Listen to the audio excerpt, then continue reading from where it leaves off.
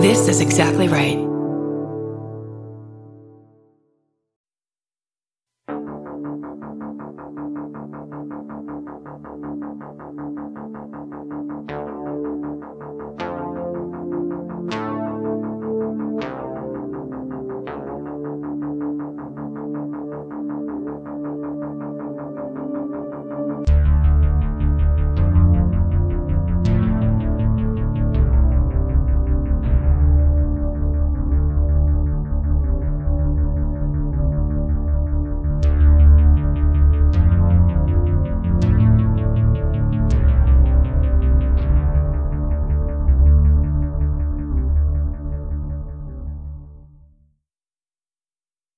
Hi, I'm Erin Welsh. And I'm Erin Allman-Updike. And this podcast will kill you. Welcome to our 19th episode of our Anatomy of a Pandemic series. Yeah, 19. 19. So over the last year and plus, year and several months, we've covered so many different angles of the COVID-19 pandemic, and we've asked so many questions. So many questions. So many. Some of them have been very big picture, like how has the pandemic amplified these already existing health disparities? And some have been very detailed, like what have we learned about the SARS-CoV-2 surface proteins and the role that they play in clinical disease? But throughout all of these episodes and all of these topics, there's been one linking factor. And that is that this pandemic is happening to all of us. Yeah. If you've listened to the podcast before, either with this COVID series or in our normal episodes, you know that one thing we always include is a firsthand account. And we do that to humanize the disease or the topic that we're covering, to remind ourselves and everyone listening that these are real things happening to real people. And for many of us, I think this pandemic has really brought that point home. Yeah. Because each and every one of us, whether we've gotten COVID ourselves or not, has been impacted by this pandemic. And also no two people have experienced the same thing. Right. So what we wanted to do in this particular episode is just to dedicate the entirety of it to your stories. We have gotten so many incredible firsthand accounts from listeners, from you all, since we started asking for them, and we feel so fortunate for everyone who took the time and was willing to share their stories with us and with all of you who are listening. And the truth is, we've received way more firsthands than we have episodes planned. And since our plan for now is to have just one more episode in this COVID-19 series after this one, although this pandemic constantly changes, so we could end up revisiting it. Absolutely. But we just wanted to devote an entire episode to featuring as many of these stories as we could. Yeah. But first, we have some business to take care of. We always do. It is quarantine time. It is. But it's kind of an unusual one. Erin, what are we doing for this quarantine time? For this quarantine time, we're asking you all to tell us what's your quarantine of the day. What are you drinking this pandemic? Yeah, what's been your cocktail or mocktail, quarantini or placebo-rita of choice throughout the past year? If you found any new recipes that you really like, we want to hear from you. Exactly. Erin, what's been your favorite?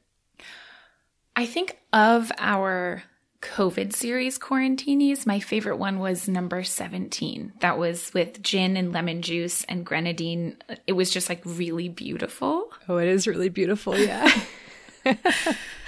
I think mine is, something that I have always loved, and that is Quarantini 2, which is just bourbon and ginger ale and lime juice. Can't go wrong. A Kentucky Mule. I've definitely, it's such an easy go-to. I always have, some sort of delicious ginger ale in the fridge. I like trying out new ginger ales or ginger beers. I did know that about you, as a matter of fact. Shout out to Ale 8, the best Kentucky ginger ale. But yeah, and those are already on our website. So if you would like to see them, check out thispodcastwillkillyou.com. Speaking of this podcastwillkillyou.com, you can find so many other fun things on our website, like transcripts from every episode, all of the sources that we list from all of our episodes. We've got a link to our bookshop.org account, a link to our Patreon, and Bloodmobile, our music, everything that you could want. It's on our website. Check it out. Absolutely. Before we dive into the episode, we did want to note a couple of things. The first is that some of these stories may include content that some people might find difficult to hear, so please use discretion when deciding whether or not to listen. And secondly, some of these firsthands were recorded at various stages of the pandemic, so they may not reflect what things look like currently, so just keep that in mind.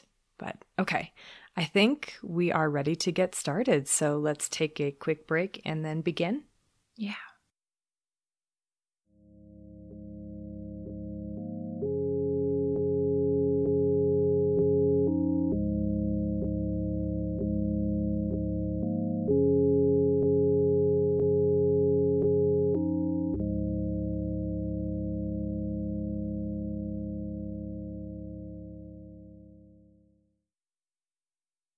Hi, I'm Alex.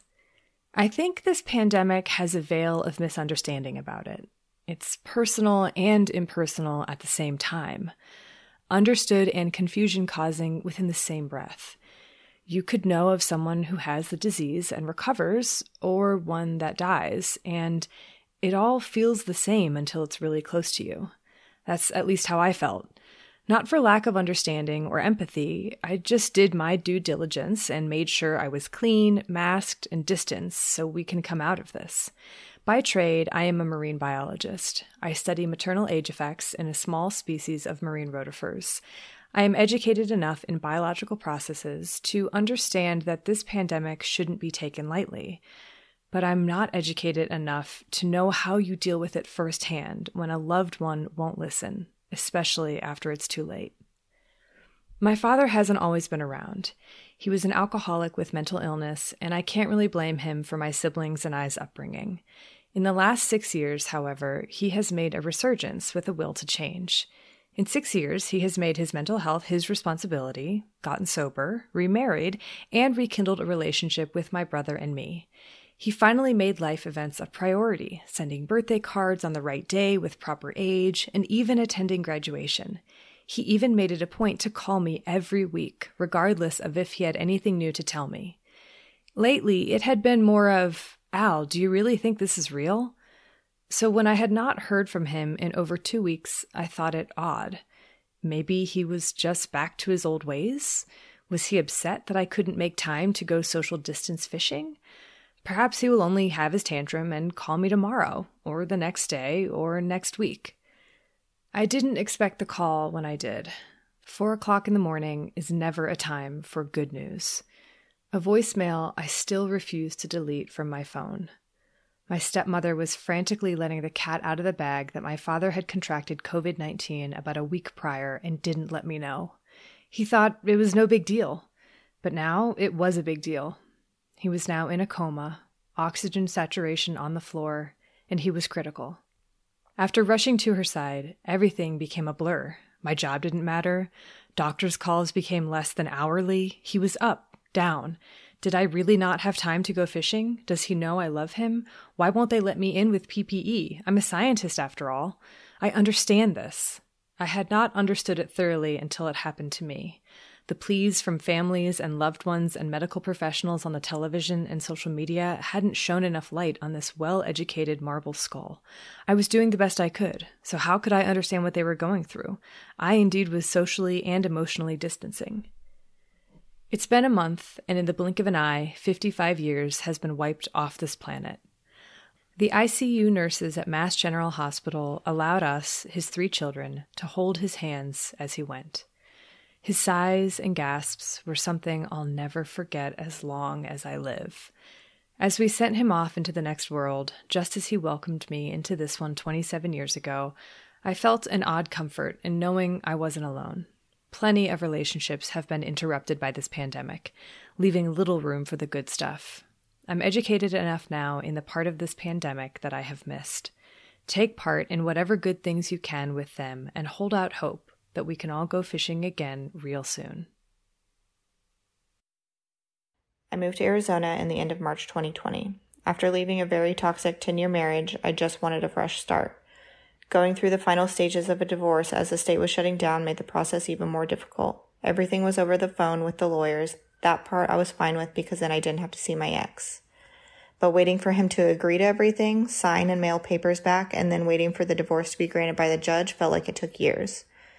Getting a new Social Security card to legally change my name back took almost an entire year because of the pandemic. Before moving, I was working in an animal hospital in Oklahoma, and we had to switch over to curbside service probably about 2 weeks before I left. Appointments started by taking as detailed of a medical history over the phone from the owners. Then we would run outside to retrieve the pets and bring them in for the exam and treatment. Working in veterinary medicine and animal welfare takes a huge toll on employees and their mental health. Compassion fatigue and burnout is a huge problem, and working through the pandemic has made it even worse. Now I work 10 to 13-hour days on my feet 4 to 5 days a week. It is impossible for my coworkers and I to keep 6 feet apart because treating animal usually takes at least 2 people. Animals can be fractious, masks fall off. I have been exposed to COVID at least 5 times that I know of, and have been very lucky to not get it. Up until the end of February, I was getting tested at least once a week because of the number of people that approached me outside of my clinic without a mask on. I left my first job in Arizona after 2 months because they refused to protect us and started to let clients back in the hospital in July. After telling my bosses I did not feel safe, they told me, and I quote, "We should assume our clients are taking the right precautions and that they are all negative for COVID." I took my 2-week COVID leave the next day, and then I resigned because the thought of going back made me feel extremely panicked. The current hospital I work for is a lot smaller, and we only allow clients in with their pets if it's for euthanasia. We are currently very understaffed and overbooked. We still accept new clients. Our surgeries are booked out at least a month, and our appointments are booking out 1 to 2 weeks. I am usually at work 2 hours late every shift trying to finish my medical notes, fill prescriptions, and clean. A lot of clients are very understanding and nice, but the other half are very rude and angry, which lands on the technicians and receptionists. I am exhausted, and I know my friends in the field are too. I was in school, but I took spring of 2020 off to move, and then I decided to take this semester off because I mentally could not do online classes and work. I am hoping to be in a medical lab technician program by next year. I suffer from panic disorder, severe anxiety, depression, and I was sick a lot growing up. Even though my asthma and my heart arrhythmia are not severe, the thought of getting COVID is still very scary to me, especially because I do not have health insurance. I received my final Pfizer vaccine February 18th, and I will say it has helped my mental health a lot. I have seen a few friends and spend a lot more time with my parents who live here and are fully vaccinated as well. However, large gatherings and seeing people in public and in stores without masks still heightens my anxiety. I have not seen the rest of my family in over a year, but now that they are all vaccinated as well, I have made the decision to fly home to Oklahoma in June to visit them. Hugging my grandma has been and will continue being the light at the end of the tunnel for me, and I'm holding on to that. Hi, my name is Sarah, and I'm a bus driver, which is considered an essential service. Under normal circumstances, we carry over 7 million people a year, the majority coming from the local university. When it closed its doors during spring break last March, ridership went down significantly. Even with a 70% decrease in ridership in 2020 due to the pandemic, it remained a very stressful job with many new challenges. The frequent policy changes like installation of plexiglass barriers in my driver's area, rear door entry, passenger limits, health screenings to work, social distancing in the building and buses, last-minute schedule changes for reduced service, disinfecting the buses regularly, and mask requirements have been difficult to keep up with. This last fall, university students came back for classes. I think the political climate and science denial increased the challenge of enforcing our mask policy. I have had numerous altercations with highly defensive and cranky and easily agitated passengers, which sets off my anxiety. This is not a normal thing since traditionally our most of our passengers are pretty mild-mannered. I never thought the sight of a person's nose would become a source of rage and anxiety in me, but it has.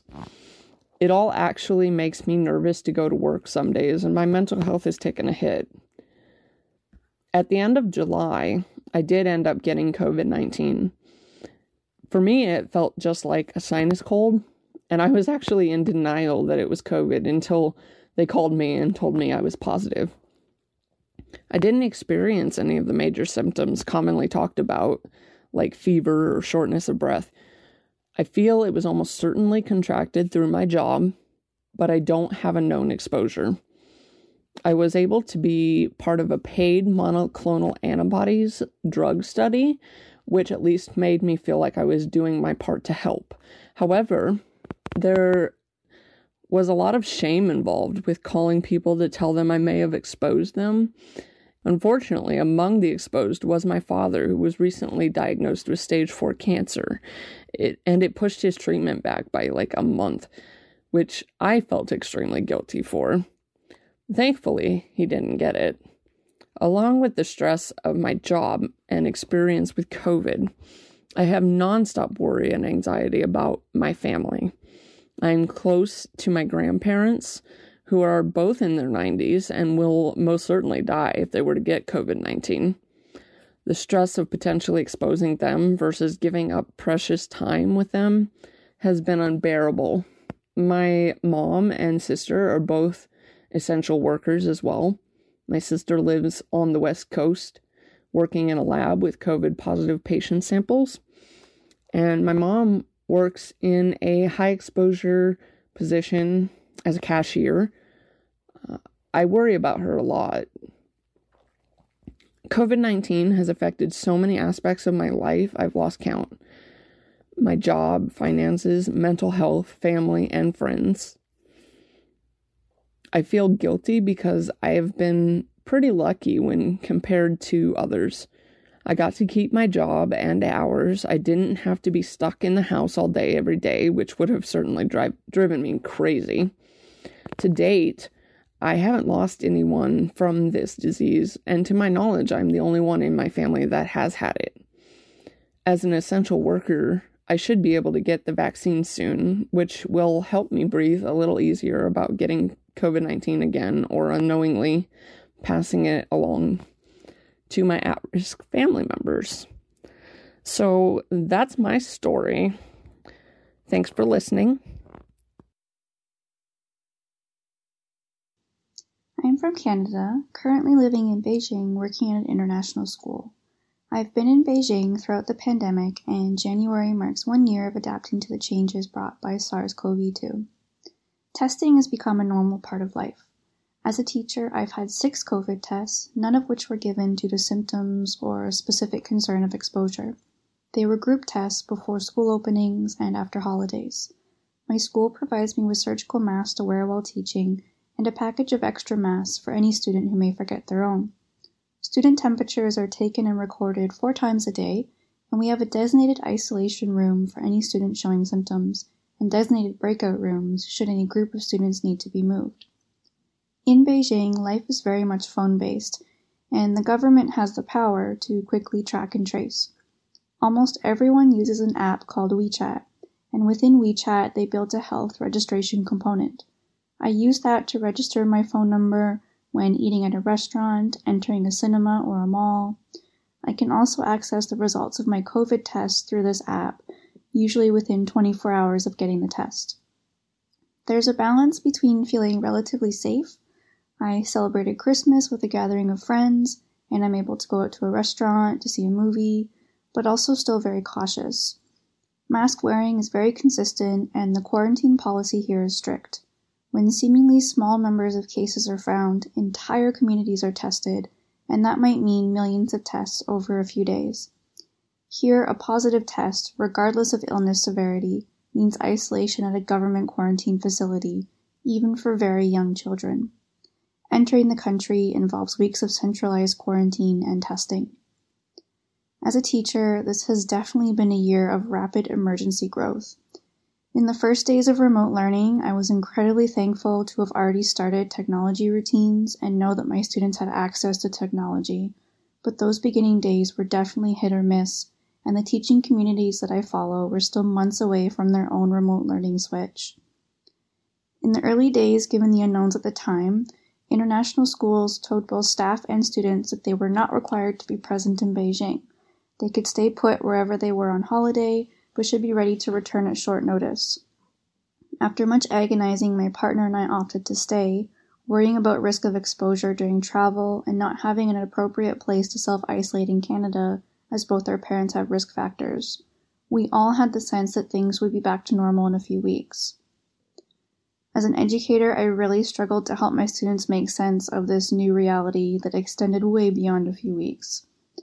Many students ended up in different time zones, dealing with the separation from friends and the uncertainty of different lockdown responses as the pandemic unfolded. Some of my students are of Asian descent, and it broke my heart as they also had to navigate the racist rhetoric emerging on their social media platforms as the world began to point fingers. In late March, China closed its borders to foreign passport holders, regardless of visa. This added a whole level of uncertainty as most of our colleagues were out of country. The local community did a lot to take care of us and our other colleagues who had stayed, making sure that we understood news updates and checking in on us quite often. Looking back, I don't know if I would change our early days' decision to stay in the country. It turned out that we had a lot more freedoms than back home. Beijing never fully shut down, but we were also cut off from family and friends. When we initially decided to stay last January, we hadn't even considered that there would still be an issue in the summer when we would normally go home to Canada. With the process of re-entry to China quite complicated and still new, we could not leave during the summer, and I haven't seen my family in over a year. It's taken around 6 months, and we've got almost all of our teachers and students back to the city. It feels bizarre, almost as if the time apart never happened.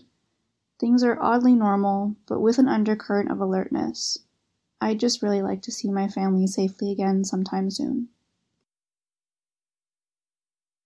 I'm Will from the Boston area. I'm an hourly assistant house manager for a theater company as well as a musician and writer. I've been unemployed for over a year now due to the pandemic. The effects on the arts and entertainment industries are truly devastating, and I don't think people will see the full effects of it until at least winter, as we are thought of as unimportant fields despite being things that provide a lot of joy. Many of the salaried staff members who work in theater had to be laid off. Without active live shows, there wasn't enough money or work to keep everyone employed.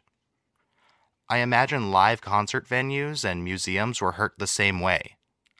I feel grateful that my parents can help me out and that the recent economic relief package passed, because I have asthma and have been scared to be around too many people in enclosed spaces.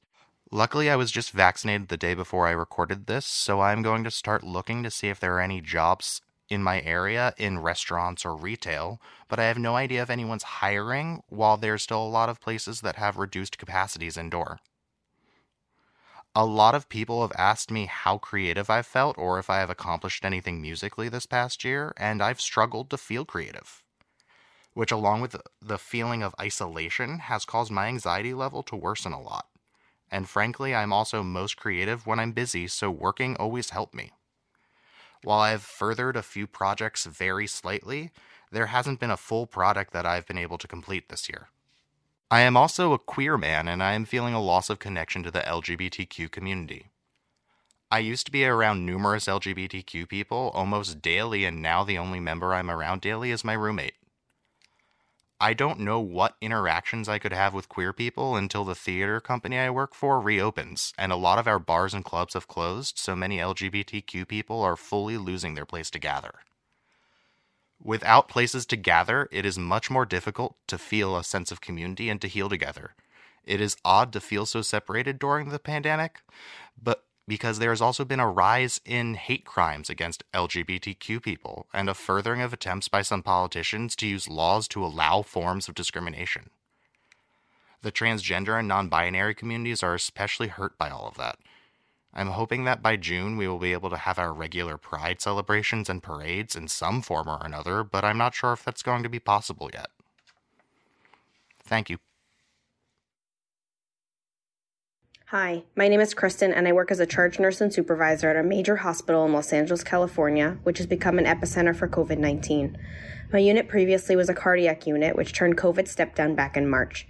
As a charge nurse, each day I am asked to pronounce patients deceased, provide post-mortem care, and bag the patient and their belongings. Daily, I have difficult conversations with family members that only one healthy visitor can come and say goodbye to their loved one. As a cardiac nurse, this is something that we don't encounter often.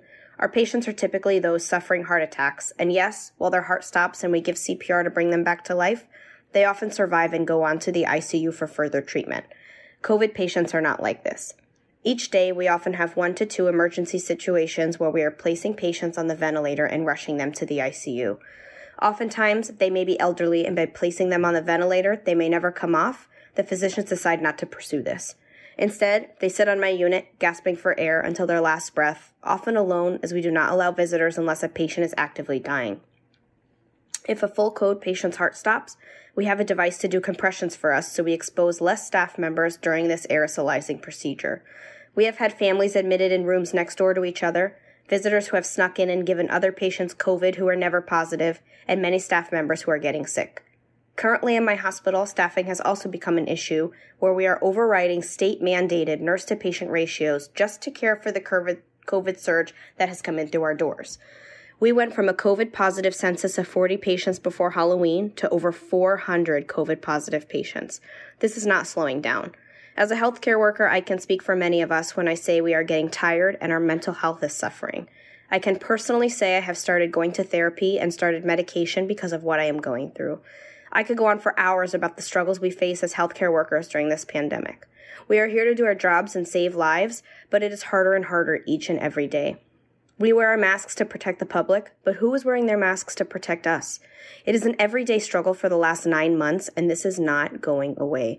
I am proud to say I'm receiving my second round of the vaccine tomorrow, and I hope to do my part in ridding the world of this horrible virus. Thank you. My name is Rebecca, and I am a university climate scientist in North Carolina. 2020 was going to be the year that my husband and I tried to start a family. In late February, I took a pregnancy test and was more than a little surprised that it was positive, because the timing was so soon after I'd had my birth control removed. I didn't know how pregnant I was, so I scheduled my first ultrasound for mid-March. And my husband and I were really excited about getting to meet with the doctor and see our baby, but things were changing so quickly in North Carolina that by the time mid-March got here, the OBGYN was only allowing patients. So I had to go by myself, but that was no problem. I found out I was about 6 weeks pregnant and things looked good, but it was too early for a heartbeat. So I scheduled a follow-up ultrasound for 3 weeks later. And over those next 3 weeks, things did not go well. I started spotting and I came in for blood work. And even though my pregnancy hormone levels were increasing, my spotting was getting worse. And so when I came in for that next ultrasound, I was pretty sure I'd miscarried. And I was right.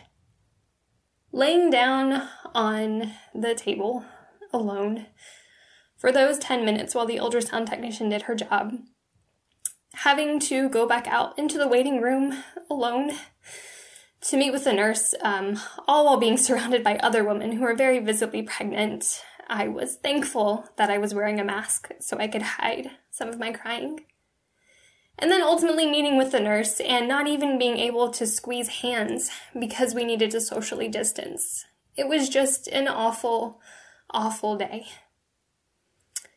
I came in regularly over the next 3 weeks as I went through rounds of medication to complete the miscarriage, and that was ultimately unsuccessful, and I had to have surgery.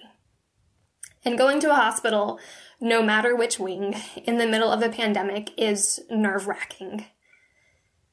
The 1.5 months that I went through my miscarriage happened to coincide with the start of lockdowns here in North Carolina, and our understanding of this disease and how it spreads was changing really quickly.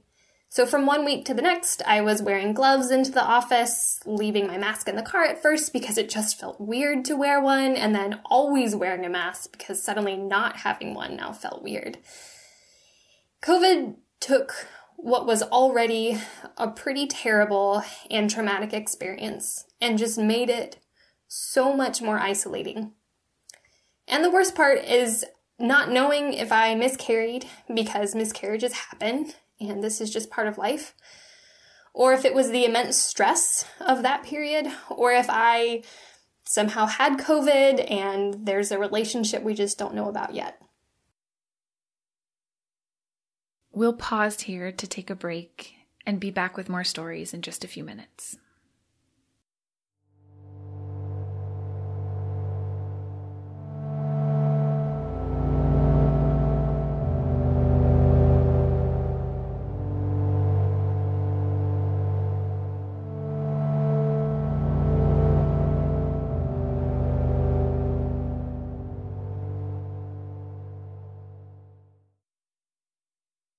Hi, my name is Samantha, and I've been struggling with depression and anxiety since I was 4 years old and PTSD since I was 6. I'm 23 now, and I've spent a lot of time on finding the right medication and coping skills to survive these illnesses. I started my first semester at the University of Tennessee and discovered that COVID has not only stripped away the majority of my coping mechanisms for depression, anxiety, and PTSD, but it stripped away my study strategies. That, combined with 3 months of spotty Wi-Fi, landed me back into the psychiatric hospital, where I was able to meet and talk with other people in the same boat. At the time I'm writing this, it's been 2 weeks since my stay at the hospital. My medicine isn't working the way it should, and I'm looking into finding a new psychiatrist to help me sort things out. Going to school during COVID is immensely difficult. At the start of the semester, everybody was new to the online learning process, which for me meant a lot of assignments fell through the cracks while I learned how to navigate the online environment. And I couldn't ask for extensions for little assignments because the teachers were still figuring it out as well. What made learning the ropes especially difficult for me was that each of my teachers had their dashboards set up differently. On top of all this, my Wi-Fi connection was really bad, despite paying a lot of money for it, and often cut out during my lessons. If it didn't turn back on before the end of class, I would have to wait for the recorded lecture to come out to catch up later. The spotty Wi-Fi made taking exams exponentially more difficult.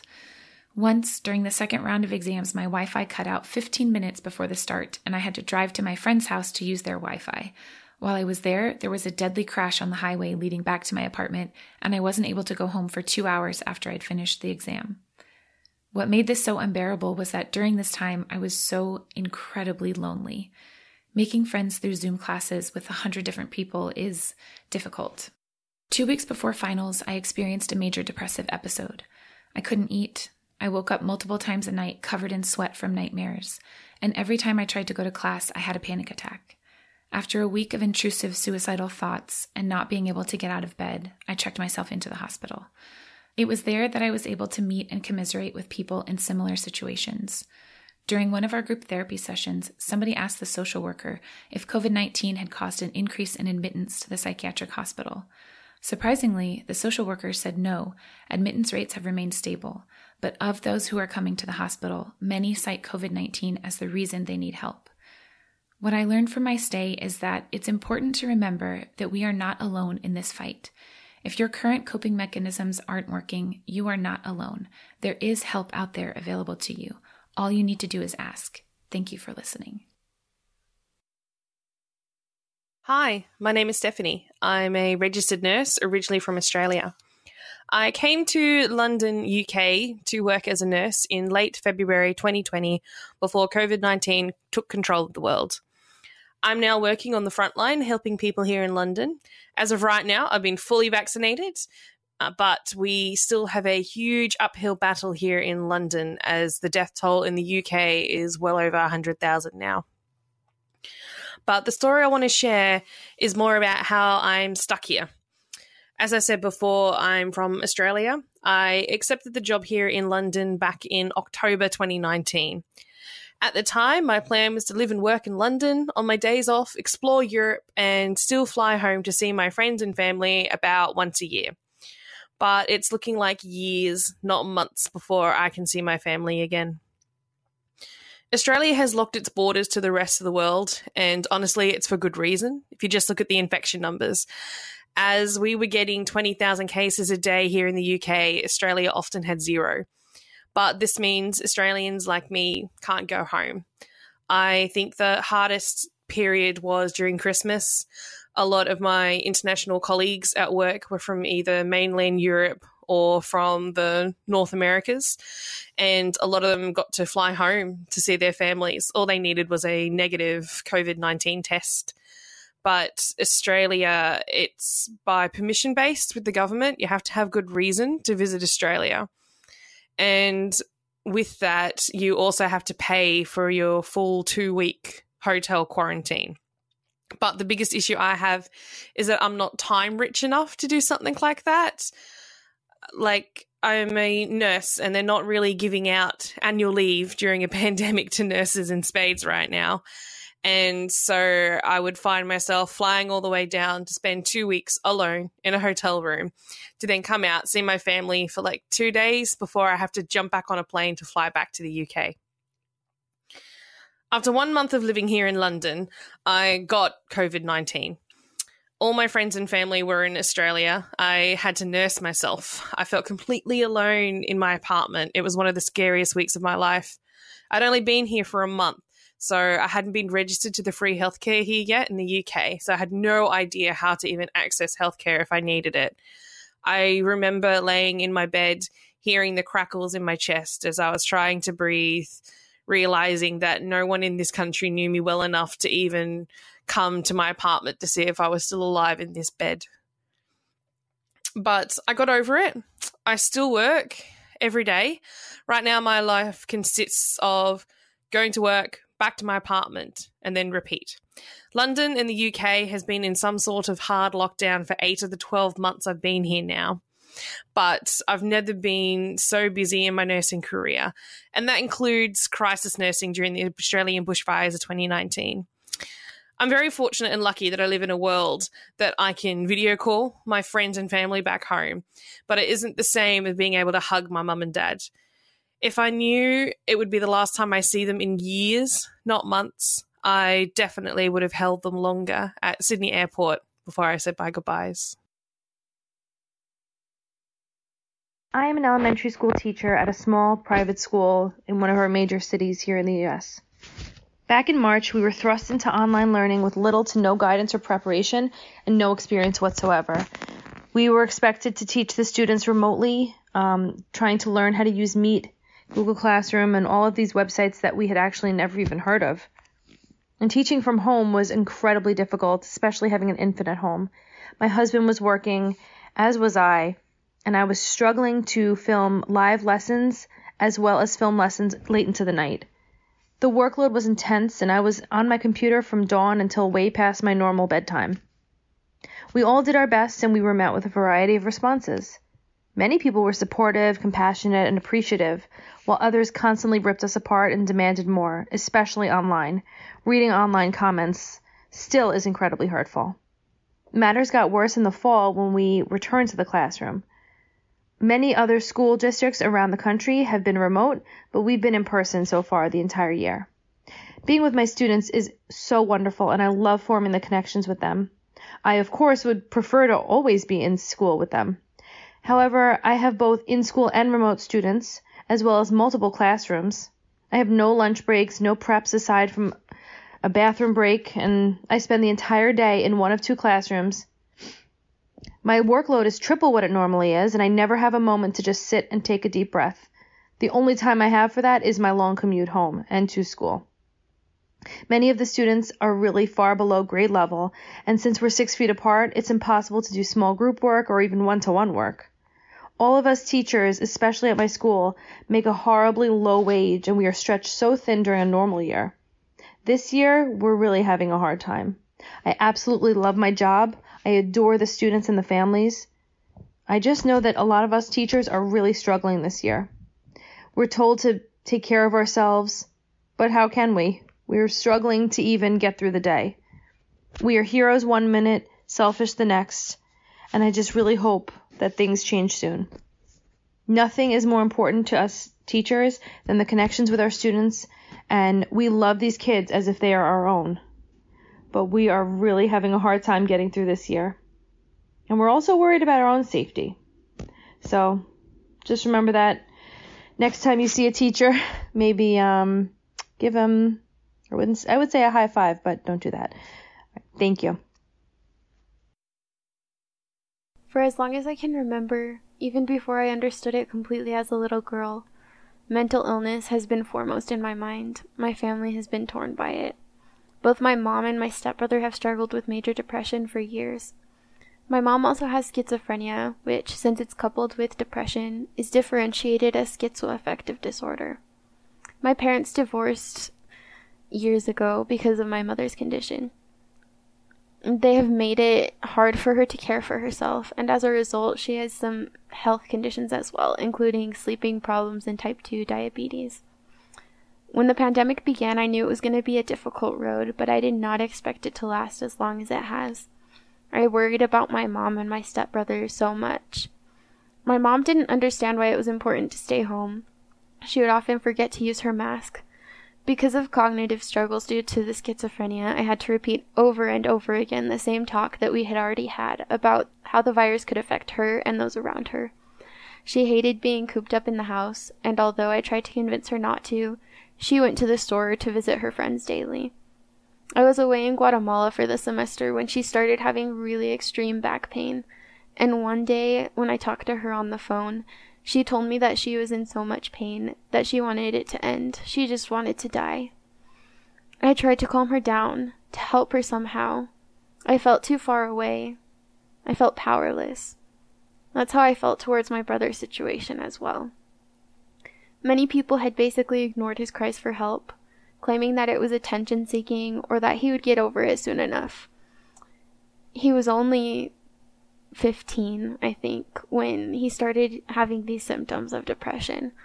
But as the pandemic wore on, he felt more and more isolated. He finally started going to counseling when he was allowed to, which helped a bit.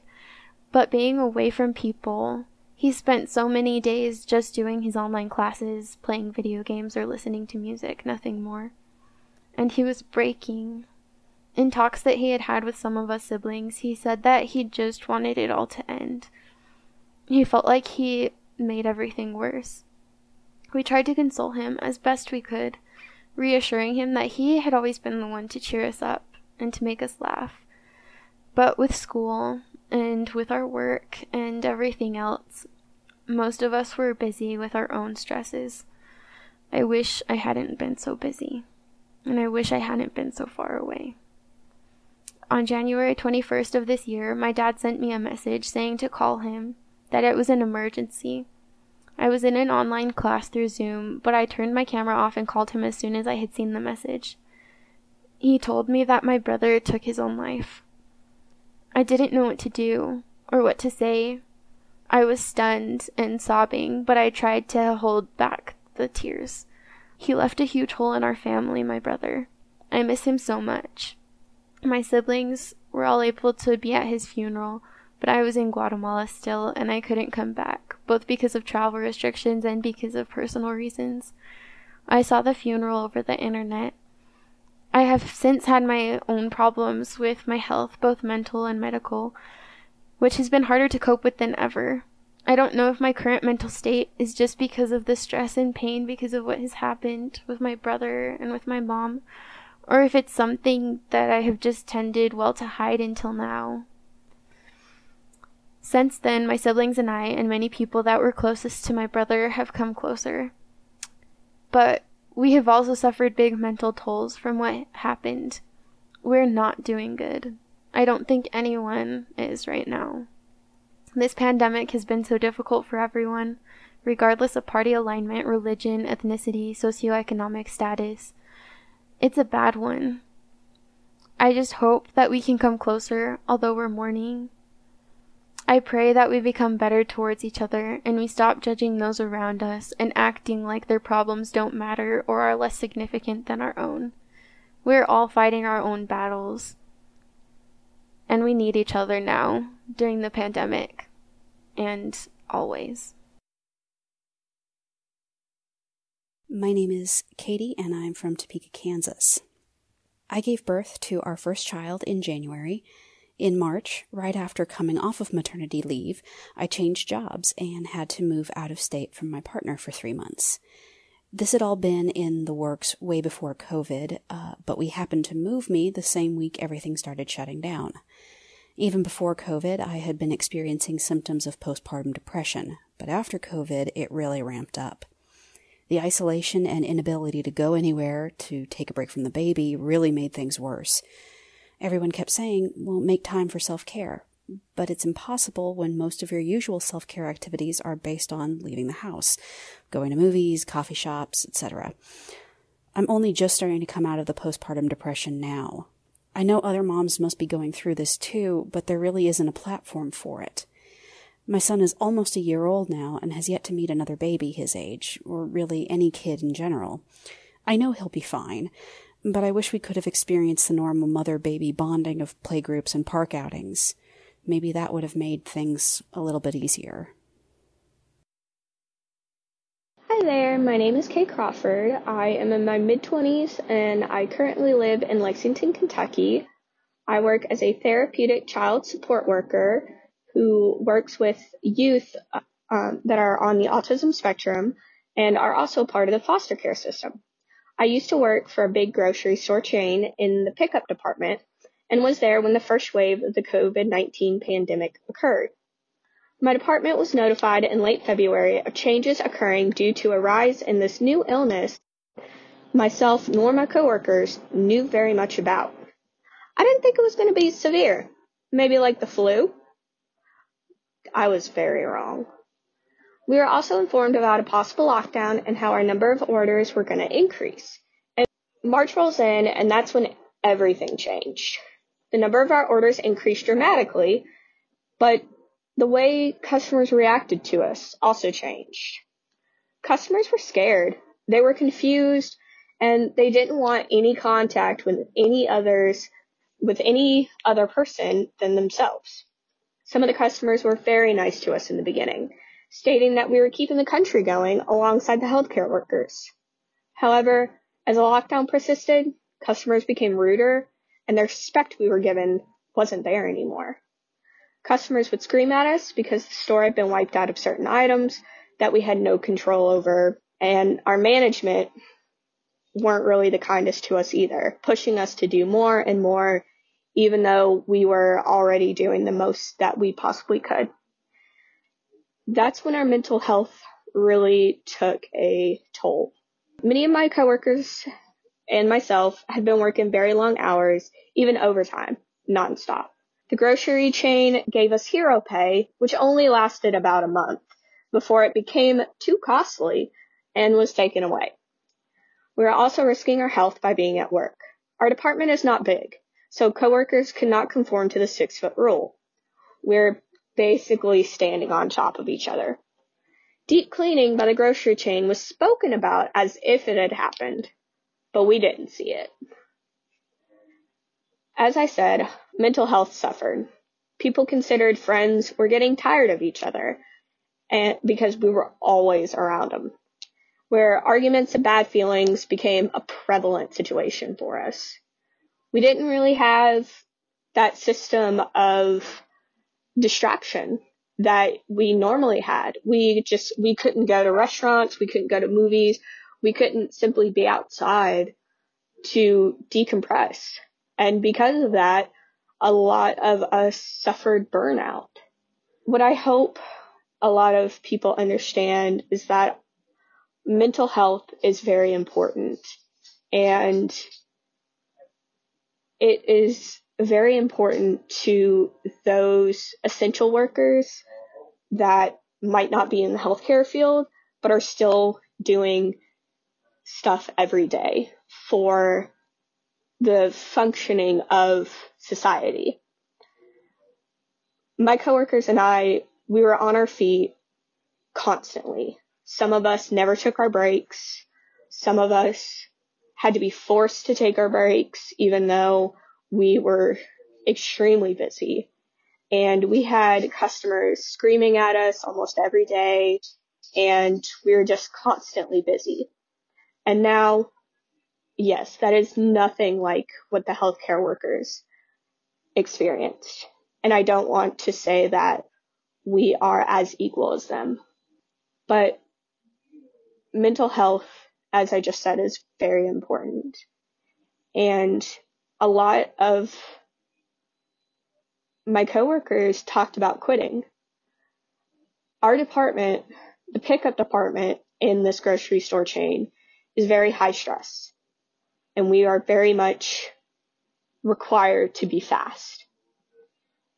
And when that doesn't happen, consequences come, which leads to more burnout and which leads to people being drained and people not being able to do their job efficiently. And as this pandemic persists,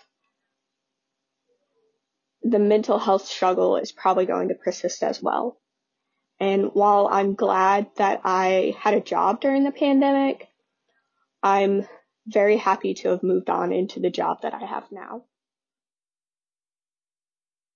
My name's Robin, and as I'm recording this is day 2 of the 3rd national lockdown here in the UK.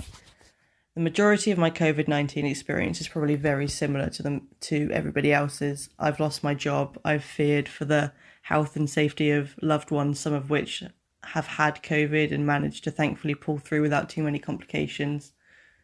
I've barely left my house since February, March time last year.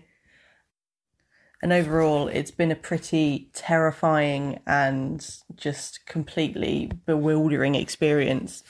But there has been one really good thing to come out of it that has allowed me to look at the whole situation in a much more positive light that maybe others haven't had the chance to do. At the end of February last year, I started talking to my girlfriend. We were just arranging to meet up when the UK went into its first lockdown. And so we were kind of stuck on what we were going to do, how we were going to proceed. The time that lockdown gave us allowed us to really get to know each other. And over the 3 initial months of the first lockdown here in the UK that we were able to talk, we really got to know each other on a level that I don't think would have been possible had we dated in a way that is or was the normal for people here in the UK. When we did finally get to meet after 3 months of talking, while there was a massive amount of pressure to live up to this hype that we'd kind of built for each other, it was like meeting someone that I'd known for my whole life, and it was an easy transition into talking to this person that I'd met online at the beginning of a lockdown and really gotten to know, to then finally being able to meet them in person. When lockdown restrictions started to ease, we were able to spend a lot of time together, and we've been together ever since, and it's amazing and I'm so incredibly thankful. But right now we're in the 3rd national lockdown here in the UK, and it's been a month since I saw her, and I expect it will be at least another 2 months since I see her. Well, I'm massively grateful for the time we got to spend together when lockdown was eased over the summer. It's difficult to now go back to having no contact apart from text messages and phone calls. I miss her a lot, and we're trying to make the best of it, but it is hard. At the same time, though, it is this light at the end of the tunnel. It's a reason to make sure that we're doing the best we can to get through lockdown and the pandemic. And we know that doing our bit to keep infection rates down, wearing masks, washing hands, keeping distances, just staying inside as much as we can is going to help us to be able to see each other as soon as we can. I've had so many people say to me, how have you managed, Robin, how have you managed to land yourself in a relationship with someone that you want to spend the rest of your life with during a time when people can't see each other and new people can't really meet? And to be honest, I don't really know how I've managed it.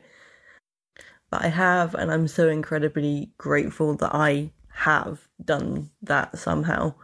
And I just want people to know that there is light in every situation, and it's hard. I know it's so difficult out there in every part of the world at the moment. But if you can find some light to hold on to, then there is a promise that this pandemic will be over sooner rather than later if we keep everything crossed and do what we can to ensure that those infection rates stay low.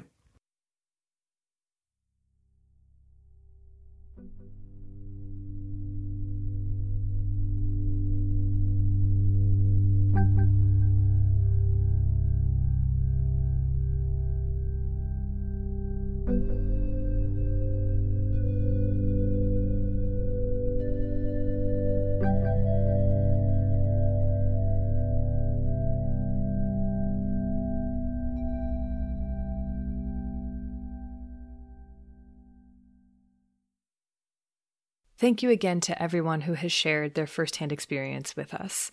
We know that telling these stories and reliving these experiences isn't easy, and we are so, so grateful to you. Yeah, thank you. We usually wrap up these COVID-19 episodes with a top 5 things that we've learned, but we don't really have that for this episode.